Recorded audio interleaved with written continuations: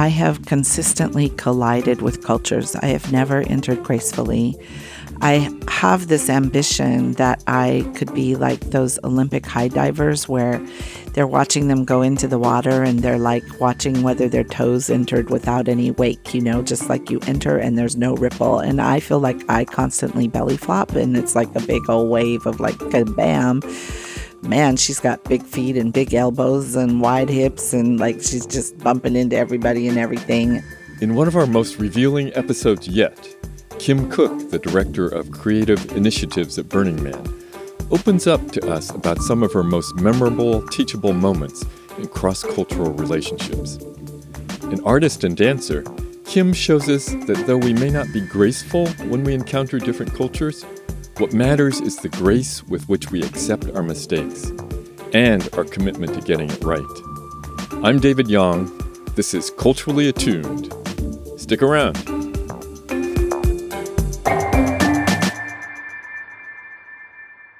Many years ago, I was working with an artist, and at the time I was actually a fellow at the Kennedy Center here in Washington, D.C. So I was flying home to the San Francisco Bay Area for a meeting to do some work on an original script and performance project. So I got up very early in the morning. I flew back to San Francisco. I got there around lunch. I hadn't eaten. I met the artist in North Oakland, and she proposed that we go to this cafe that was new in the neighborhood called Bittersweet. Bittersweet had all things chocolate, from chocolate milk to hot chocolate to chocolate cake, brownies, and as it turned out, these very big, delicious, luscious chocolate cupcakes with icing dripping off the top. And so this artist said to me, "What would you like? Let me buy you something." I said, "I'd really love one of those cupcakes." And she bought herself a beverage and we sat down and I took a look at this cupcake and I was like, OMG, I'm going to eat every bite. I am so hungry. I'm so tired. I'm so happy with my chocolate cupcake. And I thought to myself, okay, the right thing to do is to ask her, would you like some of my cupcake? And I also thought, I really don't want to share my cupcake. So I said to her, I know I should offer to share my cupcake with you, but I am just going to delight myself in every single bite to myself. So if you would like some cupcake, I'd be happy to buy another one so you can have some, but I'm just warning you, I'm going to eat this whole thing by myself. And she looked at me kind of funny, and we began the conversation that we were there to discuss around the work we were doing together, but I could really feel the energy was off. So I dialed it back and I asked her, I was like, "Are you upset with me?"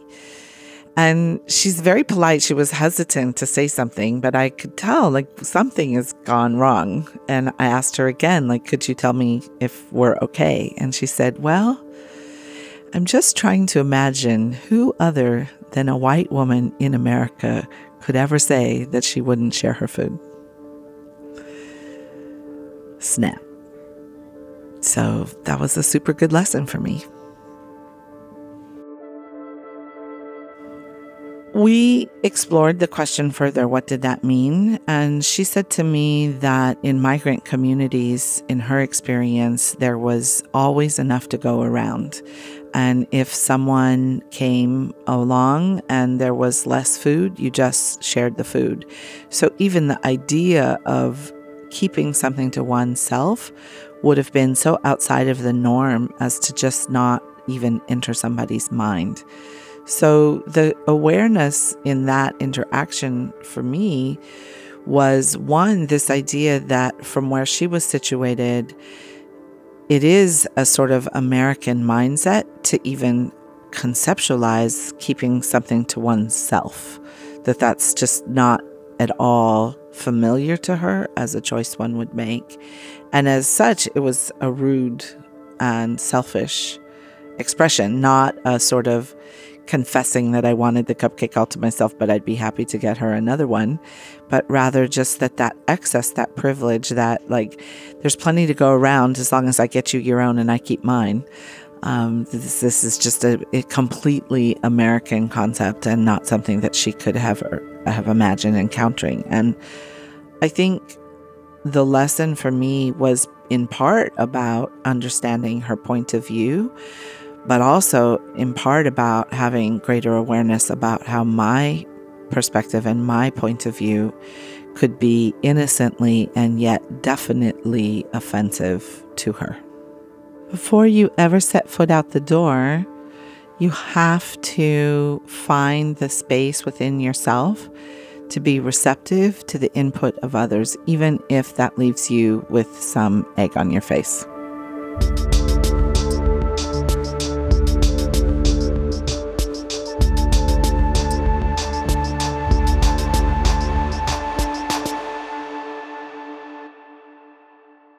As Kim found out, some cultures prize the community's well-being over the individual's.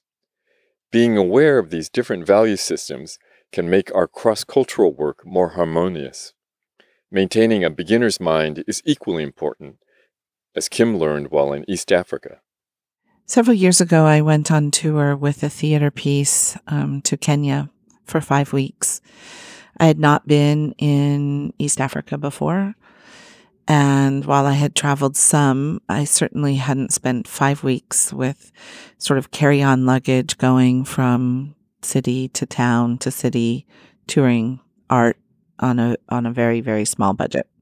We had grant funding, but most of what I was being paid had gone into my plane ticket and getting myself there. When I arrived, the guy who was our producer, who had been hired for the project, had been living in Kenya for like 30 years as a theater director and producer.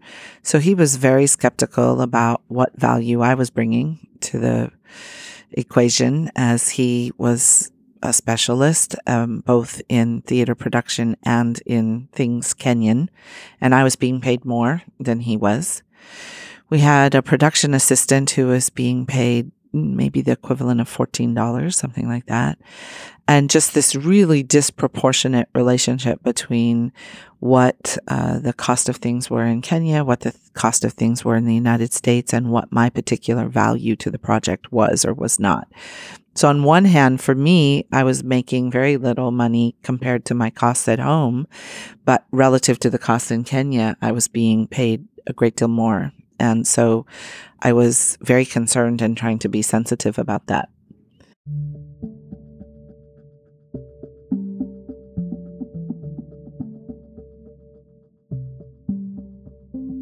So we went up country to a place called Narumoro. It's a very small village, no real cars, people on bicycles and on foot, farming, a place where a white person was absolutely an anomaly. You know, the little kids would follow me around shouting, "Mzungu, Mzungu." And we began to work on this piece together while I was trying to navigate the newness of the things that were there. So, for example, we had sort of rainwater and solar heating. And so the minimal use of water was essential. But I didn't really have the tools and the skills to take a shower in a bucket that also became the water by which you flush the toilet. And just even figuring out that, like, you could heat the water in a pot on the stove and then add that to your bucket and get yourself somewhere outside the realm of a cold shower and into something warm. I mean, I just really had no skills. And I was rapidly going through the clothes that I had brought. I was maybe 2 weeks into a 5-week trip and I needed to wash my clothes and I didn't know where or how to go about that. And again, I mentioned the limitations of available water. And I learned that the woman who lived next door actually did washing for a part of how she did her wage. And so again, I was like confronted with this, what is the right scale of money to spend? I paid her 700 Kenyan shillings, which was $11 what I would have paid in the States, and it was considered a gross overpayment. But I felt a whole bunch of guilt about my situation and the relative poverty. I mean, this woman's husband would ride a bicycle each day, his commute with his 3 kids who were riding on the bicycle, and he was like riding on rutted ground for, 3 miles to get them to school, 1 on the handlebars and 2 on the seat, and him standing up. Like, I just didn't really have a way to fathom and integrate and think about money in my world and money in this world. So I paid her what I would pay in my world.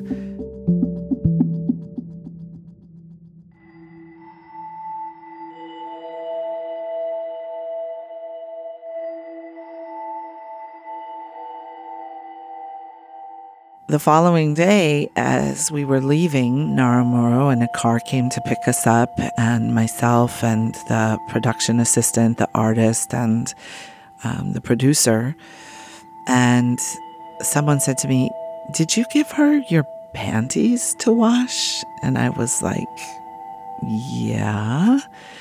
And they were like, "We thought those were your knickers on the line." And so what I found out was that household help hand washes, of course, the clothes, and that it is extremely impolite to hand over your panties with the wash. Those are something you should wash yourself.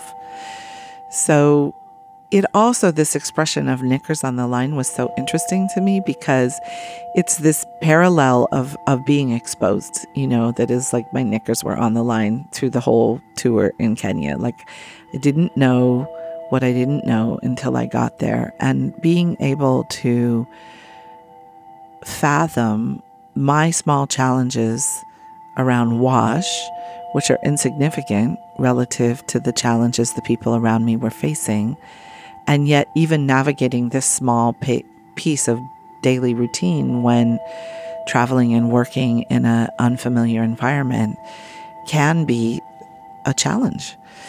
And that challenge is petty, but real. So I think this piece around cultural awareness becomes important to self-reflect, to learn, to apologize, and to take it on, take it in and be able to change and to shift. I did wash my clothes in the bathtub when I was back in Nairobi. The next time I needed clean clothes, and they all turned gray, and they took like 3 days to dry. And I said something to the artist, who was herself Kenyan, that, I had made a new attempt at doing my laundry. And she said to me, 13 people were beheaded last night in Nairobi, and you're worried about whether your whites are white. So, yeah, it's really not always easy to navigate this unfamiliar territory. And again, the sort of perceptual reality of what might be something that I'm trying to address in contrast with the realities of the social dynamic, it can be difficult.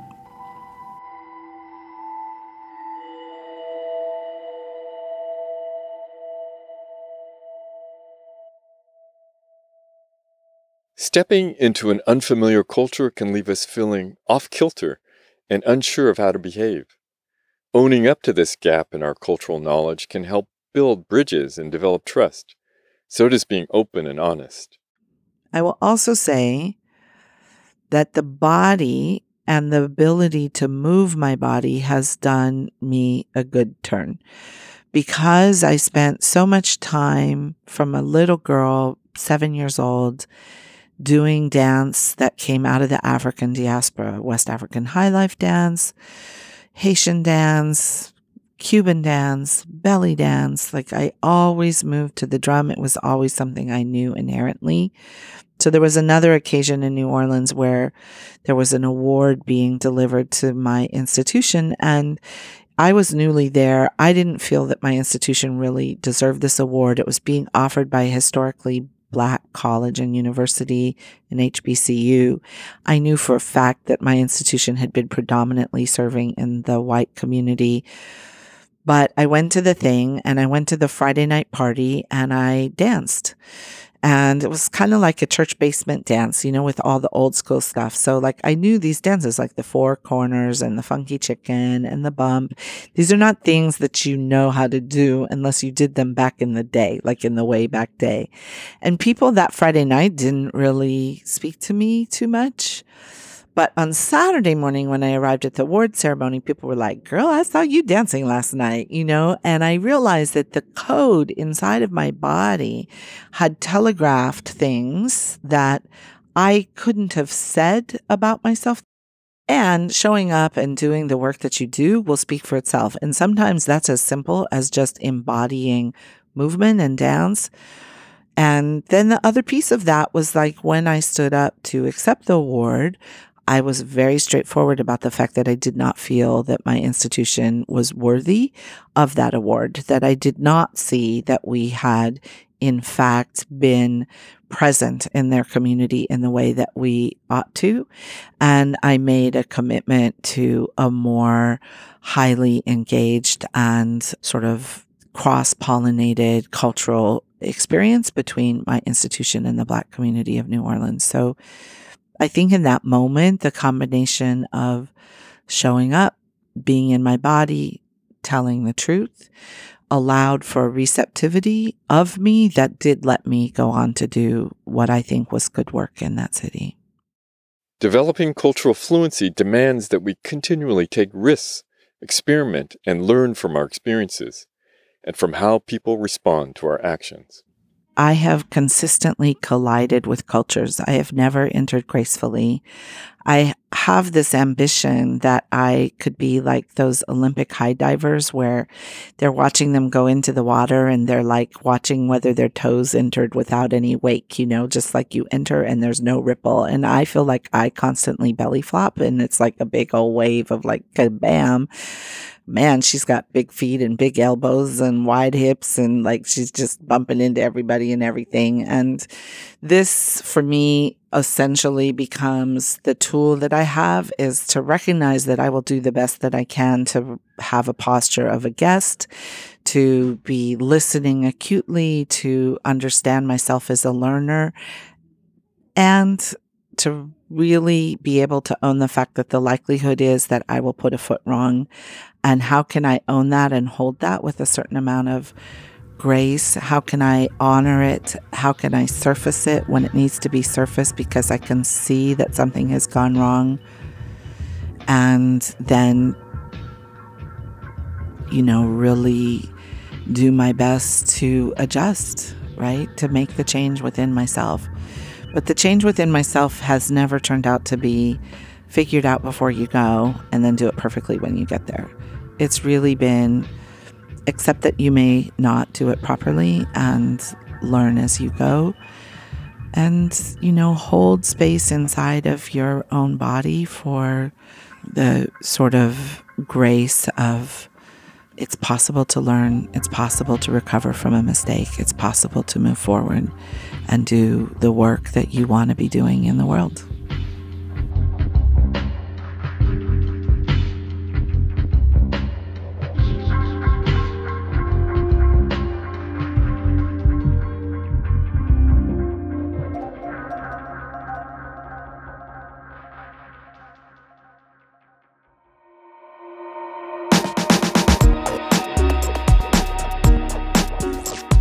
Kim's stories prove that we can all increase our ability to work in harmony.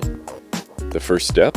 Taking the time to reflect on our own culture and recognizing how our cultural lens shapes our values, beliefs, and behavior. Don't retreat or withdraw when things don't go as planned or envisioned. Continue to learn, work to connect, and always stay engaged. The next time you enter another person's world, how can you demonstrate humility and a willingness to listen when working with people from a culture that is different from yours?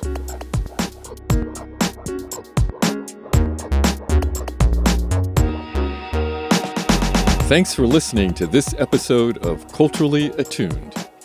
This has been a production by the United States Institute of Peace, with big thanks as always to our partner, Burning Man Project. If you like what you heard, be sure to tune in to more episodes and subscribe wherever you get your podcasts.